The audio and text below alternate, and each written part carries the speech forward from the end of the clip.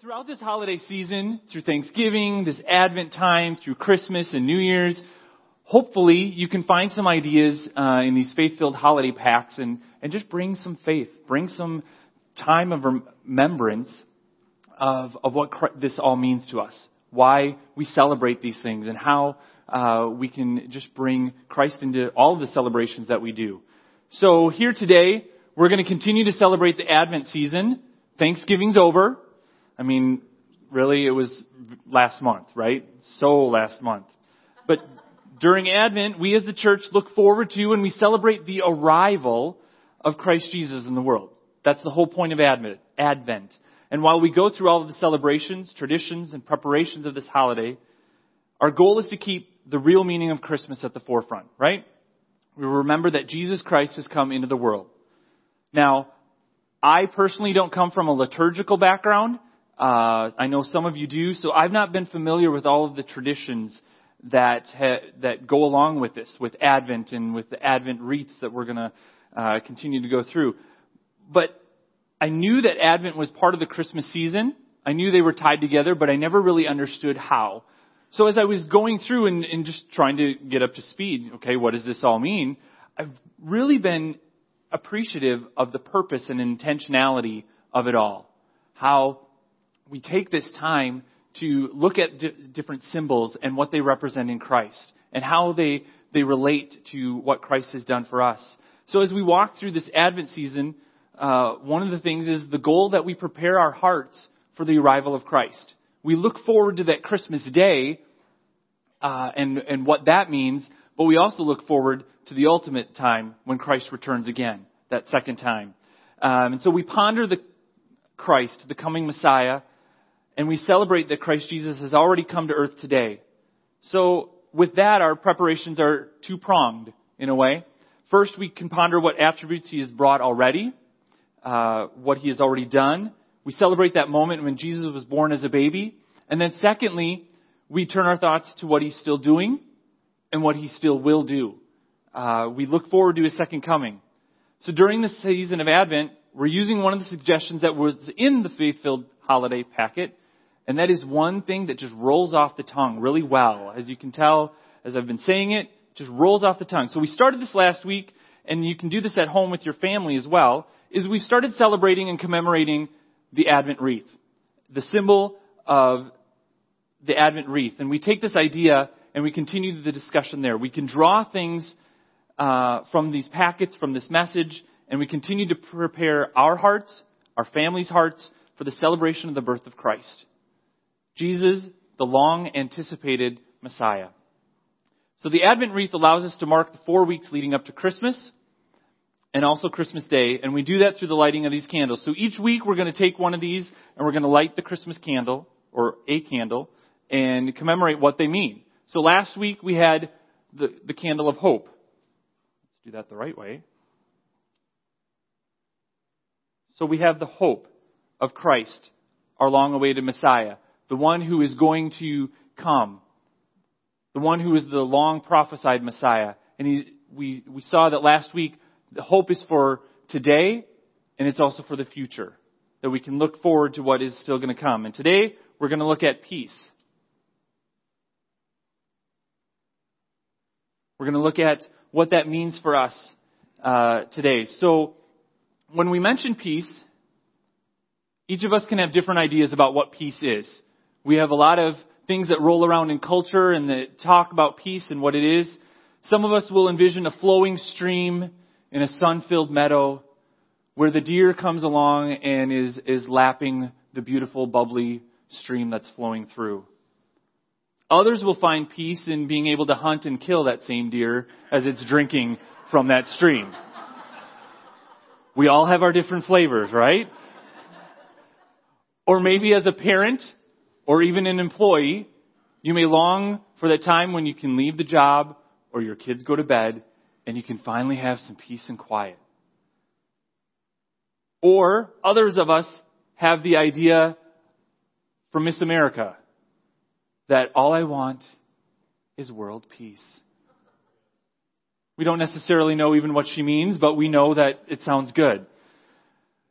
Another common thought is that peace is the absence of conflict and war, where everyone lives in harmony. This kind of came out of the 60s and 70s where, let's just all live in peace, man. Right? We all have that idea too.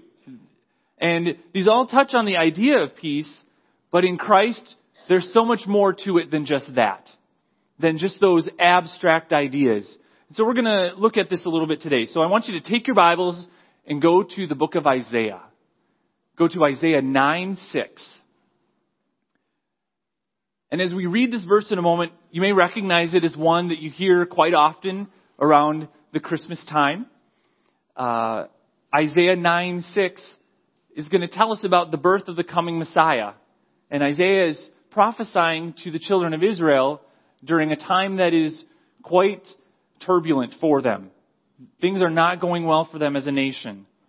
But he's going to prophesy about the long-awaited Messiah who is being promised to Israel.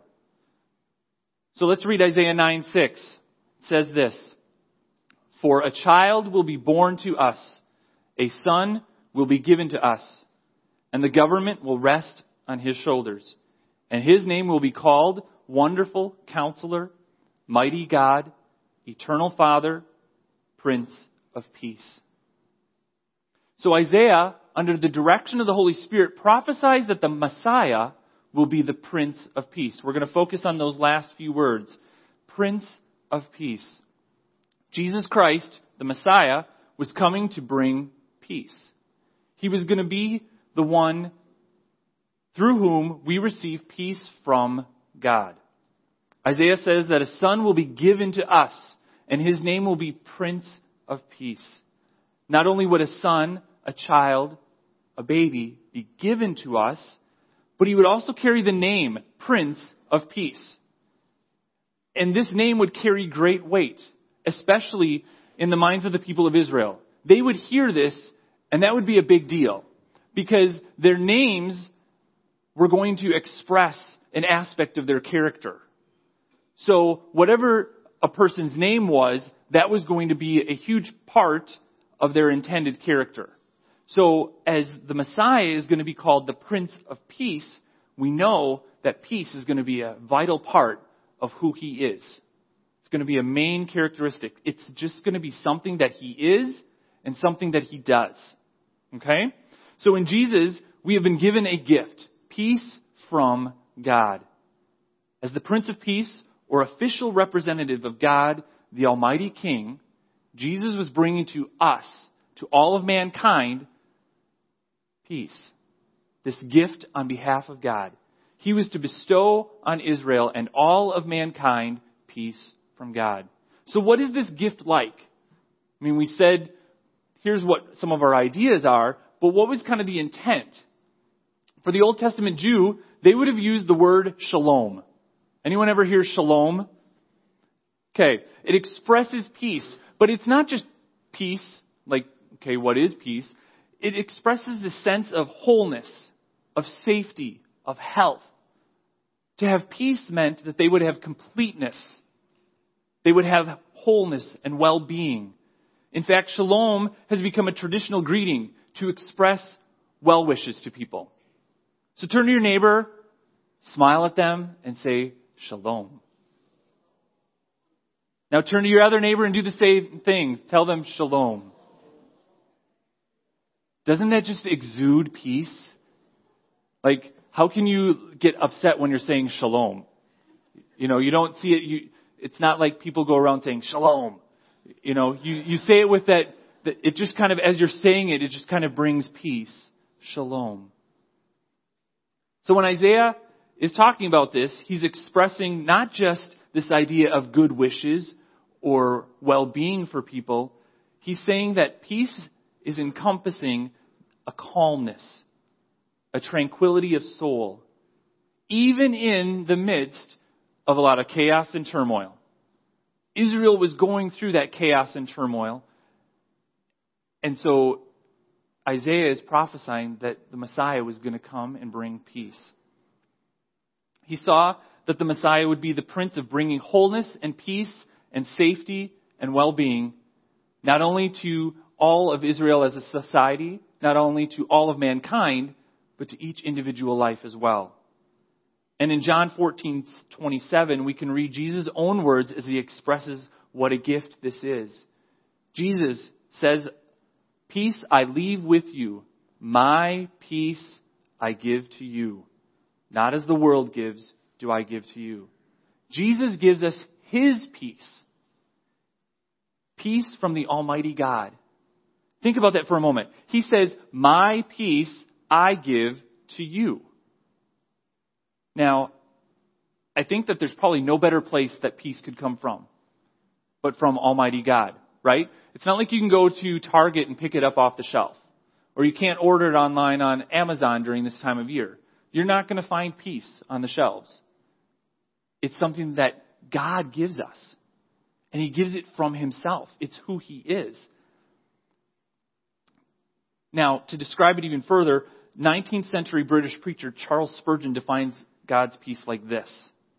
God's peace is the unruffled serenity of the infinitely happy God, the eternal composure of the absolutely well-contented God.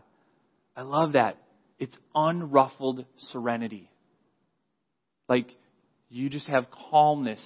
Nothing's going to shake that. Nothing's going to cause you to sway because of what God is giving you. You have eternal composure. I mean, that's a great description of God, right? Like, we know him as nothing catches him by surprise. Nothing ruffles his feathers.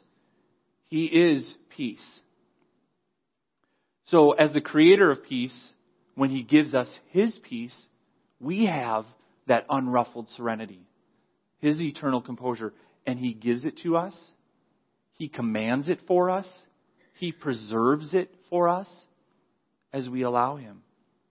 So building on this gift of peace from God, let's see what this really entails. And as the Prince of Peace, Jesus gives us peace with God. And for me as a believer, this is exciting news. When I stop and I can think about it, I think peace with God. That's an amazing thing. So, to set the stage, I want you to take your Bibles and I want you to go to Ephesians 2:14. For many of you, your Bibles will just flop in that general direction because we've been there for quite a while. And some of you might be saying, "Really? I thought we were getting away from Ephesians for a while with this series." Well, I know how that goes, but sometimes, you know how you read something and then everything else seems to just kind of dovetail in and fit in with that? This is one of those moments. So Ephesians 2:14 is going to talk about this. We're going to read through verse 16.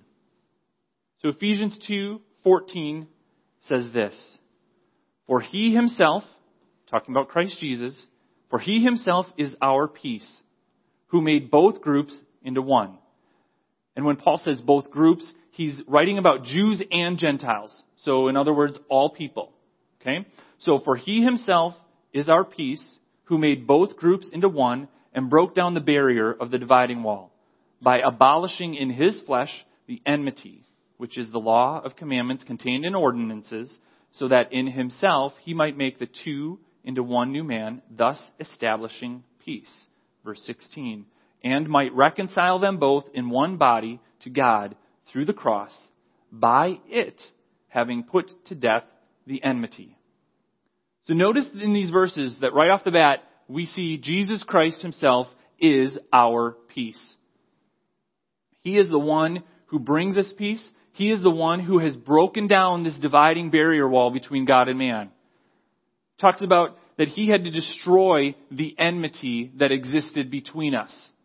Now, I don't know about you, but enmity is not a normal word that I hear in everyday language. It's not like I go around and I use it in my emails or as I'm texting people, "I have enmity with you because you did not do the dishes in the break room." Right? You don't go around saying that. Maybe we should.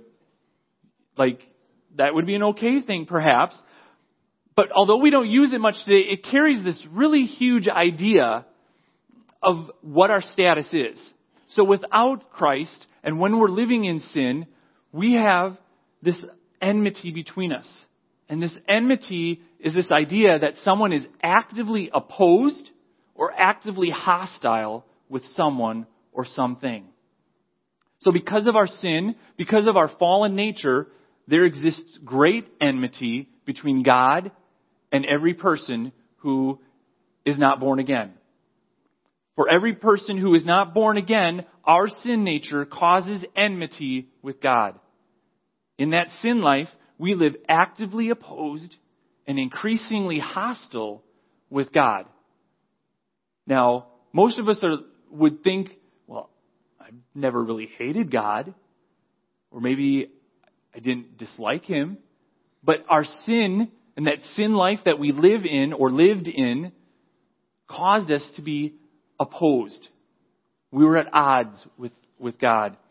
And so sin caused this great quarrel, a great barrier, the huge wall between us. The holy God cannot remain in fellowship with a sinner while he or she continues in his or her sin. That's just the reality of our situation in our fallen state. So this wall had existed between us. But Jesus, as the gifted Prince of Peace, came to tear down that wall. That's exciting. For me, I get pretty excited that Jesus came, and because of His sacrifice, He made peace between God and man. No longer was that enmity there. Jesus put to death, as it says in verse 16, He put to death that enmity that existed through the cross. Not only did He destroy that enmity between us, that active opposition and hostility, but He also brought us reconciliation with God. He didn't just tear down that wall that separated us and said, all right, you're good to go. Move on. He brought us to the point of reconciliation. So that Romans 5:1 gives us a great summary of this. And Paul writes nice and loud. He says, therefore, having been justified by faith, some versions may even say, since we have been declared righteous by faith, we have peace with God through our Lord Jesus Christ. His declaration of righteousness over us as a believer takes away the guilt and the stain of our sin. It tears down the wall between us. The barrier between God and us has now been taken away. And we are reconciled and reunited with Him. And the great people Peaches and Herb had it right when they sang, reunited and it feels so good. Reunited 'cause we understood. There's one perfect fit, and yes, this is it. We both are so excited 'cause we're reunited. Hey, hey. Right? Peaches and Herb. Who knew Peaches and Herb were speaking about our relationship with God? Okay, probably not. Probably not. Yeah. That is definitely not from seminary for anyone. But the fact of the matter is that we do have peace with God, that we have been reunited because of Jesus' work on the cross. And it is exciting. Hopefully you do get excited about it. Even in our Germanic ways, we get excited about it. So one aspect of this peace is that that we have peace from God, is that we now can have peace with God. And there's one more aspect that I want to touch on, because I think this gets us into everyday living then. And it is this idea that we, through Jesus, have the peace of God. And I believe that this is huge for our everyday life. As we go through life every day, we need that peace of God as well as this peace with God. So remember earlier that we said that peace reflects calmness and tranquility of soul, even during chaotic and turbulent times. This isn't something that we can manufacture. We can't buy it off the shelf.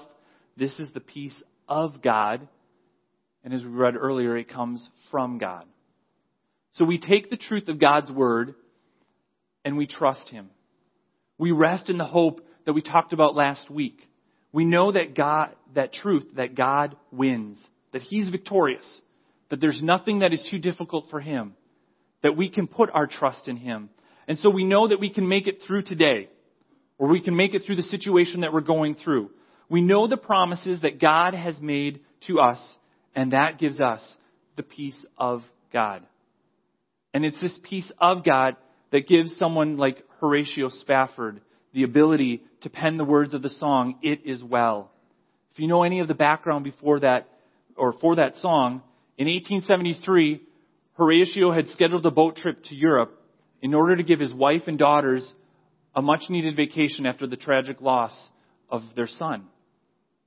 So he sent his wife and daughters ahead of him because he needed to stay in Chicago for a few days and take care of some unexpected last-minute business. Several days later, he received notice that his family's ship had encountered a collision, that all 4 of his daughters had drowned in the sea, and only his wife had survived. So with a heavy heart, Horatio boarded the boat that would take him to his grieving wife over in England. And it was on this trip that he penned the opening words to the song "It Is Well." "When peace like a river attendeth my way, when sorrows like sea billows roll, whatever my lot, thou hast taught me to say, it is well with my soul." That's not something that's easy to say during those turbulent times. It's not something that we can just kind of bring about. But when we have the peace of God, it is during those times that we can find ourselves saying things like that. And here's how. Philippians 4, verses 6 and 7 give us great instruction on how we can keep the peace of God in our everyday life. Philippians 4, 6 and 7 says this: "Be anxious for nothing, but in everything, by prayer and supplication, with thanksgiving, let your requests be made known to God." And verse 7 goes on to say, "And the peace of God, which surpasses all comprehension, will guard your hearts and your minds in Christ Jesus." And here's what I think the summary would be. In other words, Paul is saying, choose thankful prayer over living in worry and anxiety. Choose thankful prayer instead of worry and anxiety. And here's the deal. You can choose to live in worry and anxiety. You can choose to live in the land of worry, of turmoil, and just say, I'm going to wallow in it. Or you can choose to take that anxiety and offer thankful prayer to God. We take what we know about Him and we can begin to pray and just trust Him for who He is and what He's done. We can ask Him to enter into the situation and deal with it. He's going to do a much better job than you or I ever could. The Almighty God can handle your situation. Amen? He can give you the strength to walk through it, knowing that He's right by your side. Or He can just take care of it just like that. He can speak the word and it can be taken care of. But in either situation, we can have the peace of God. We take the truth that we know from God's word and we begin to apply it in our lives. We place our trust in Him because we know that He is faithful and true. He's good and loving. He's generous. He's our refuge and our strength. He is eternal. He created all things and He commanded the world to be set in motion. And get this. If we allow ourselves to choose thankful prayer over worry and anxiety, here's the result. The peace of God, which surpasses all comprehension, all understanding, will enter the scene. It will guard our hearts and our lives and our minds in Christ Jesus. So as we turn it over to Him, the peace of God comes in. His unruffled serenity and calm, His eternal composure comes into your soul. The reminder that God wins in the end. And that we can keep our hope, our trust in Him. Now, sometimes we can think, well, that's nice. How does that play out? Doesn't mean that we have to put on a fake happy face. Like, oh, I just love the situation I'm going through. You know, most people would think you're nuts. But the truth is, at times, life stinks. Plain and simple. Things are not always nice. We can be racked with worry because of things like health problems or financial issues. And we can be real about the turmoil we are experiencing.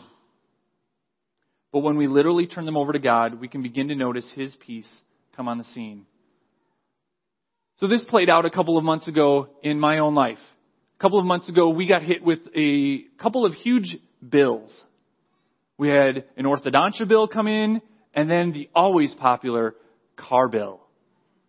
Like car repair problems sunk in. And so in the matter of just a couple of days, the finances are fun guy was not having so much fun. Okay? Because you start to wonder, where is this all going to come from? How am I going to pay this? And for a while, I wallowed in it. I'll be honest. I didn't do the right thing right away.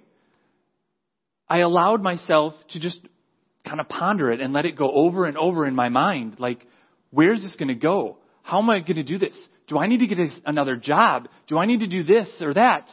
And as I allowed it to just fester in my mind, the problem got increasingly larger and larger in my own mind. The dollar didn't change, but in my own mind, it became like the size of Mount Everest. Anyone ever been in that situation where you kind of get to that point and like, oh, good Lord, it was just this and now it's up here? Like, what am I going to do? But then God entered the scene. I was reminded through Scripture of how truly great my God is. I read passages such as Job 40 and 41, and then Psalm 104, which just talks about the greatness of God, that talks about God who set the entire earth into motion, who knew each of the beasts of the field and the animals in the sea and the stars in the sky, and He knows everything about them. Like, it talked about Him harnessing the snow. Apparently, it's time to unleash it. But He harnessed the snow, and He knows where it all is. It says that He put in like a closet thunder and lightning. And it was at that time that I said, well, duh, I guess I can trust God. I was reminded again that God was bigger than my financial crunch. He saw me where I was at, but I had that peace from God that I was going to be able to make it through. That our family was going to be fine. That He didn't abandon us. He didn't leave us alone. And so I had the peace of God come into my life. I still had to pay the bills and still work through them. But God came into the situation as I invited Him in. As I said, God, I trust You. And at that moment, the peace of God entered my heart and soul. So during the second week of Advent, remember that Jesus Christ, the promised Messiah, came to bring you and all of mankind peace. We have peace from God. And with that, He brings us peace with God. And He also brings us the peace of God. Would you stand with me this morning as we just begin to close? And as you do stand up, would you just mind simply bowing your head and closing your eyes? Because in these final moments this morning, I ask this question. Where do you need the Prince of Peace to be in your life today? Where do you need Jesus Christ, the Prince of Peace, to enter in? You may be here this morning and you would say, you know what? I need to find peace with God. I've been living my life my own way, and there's a barrier between God and me. But I don't want that enmity anymore. I don't want to go through life being opposed or hostile to God any longer. Today I choose to be reunited with God and walk with Him from this point forward. I want to receive this gift from God, a reconciled life with Him. If that's you, would you simply just raise your hand as a sign of God, to God of your choice? Thank you. Thank you. Thank you.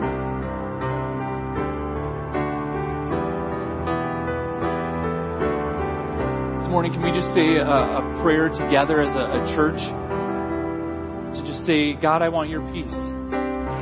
So if we can do that, just repeat after me. Heavenly Father, today I realize that I have been living life my own way. That I have been opposed to you. I don't want to live like this anymore. I want to reunite with you, my Heavenly Father. And I choose to walk with you going forward.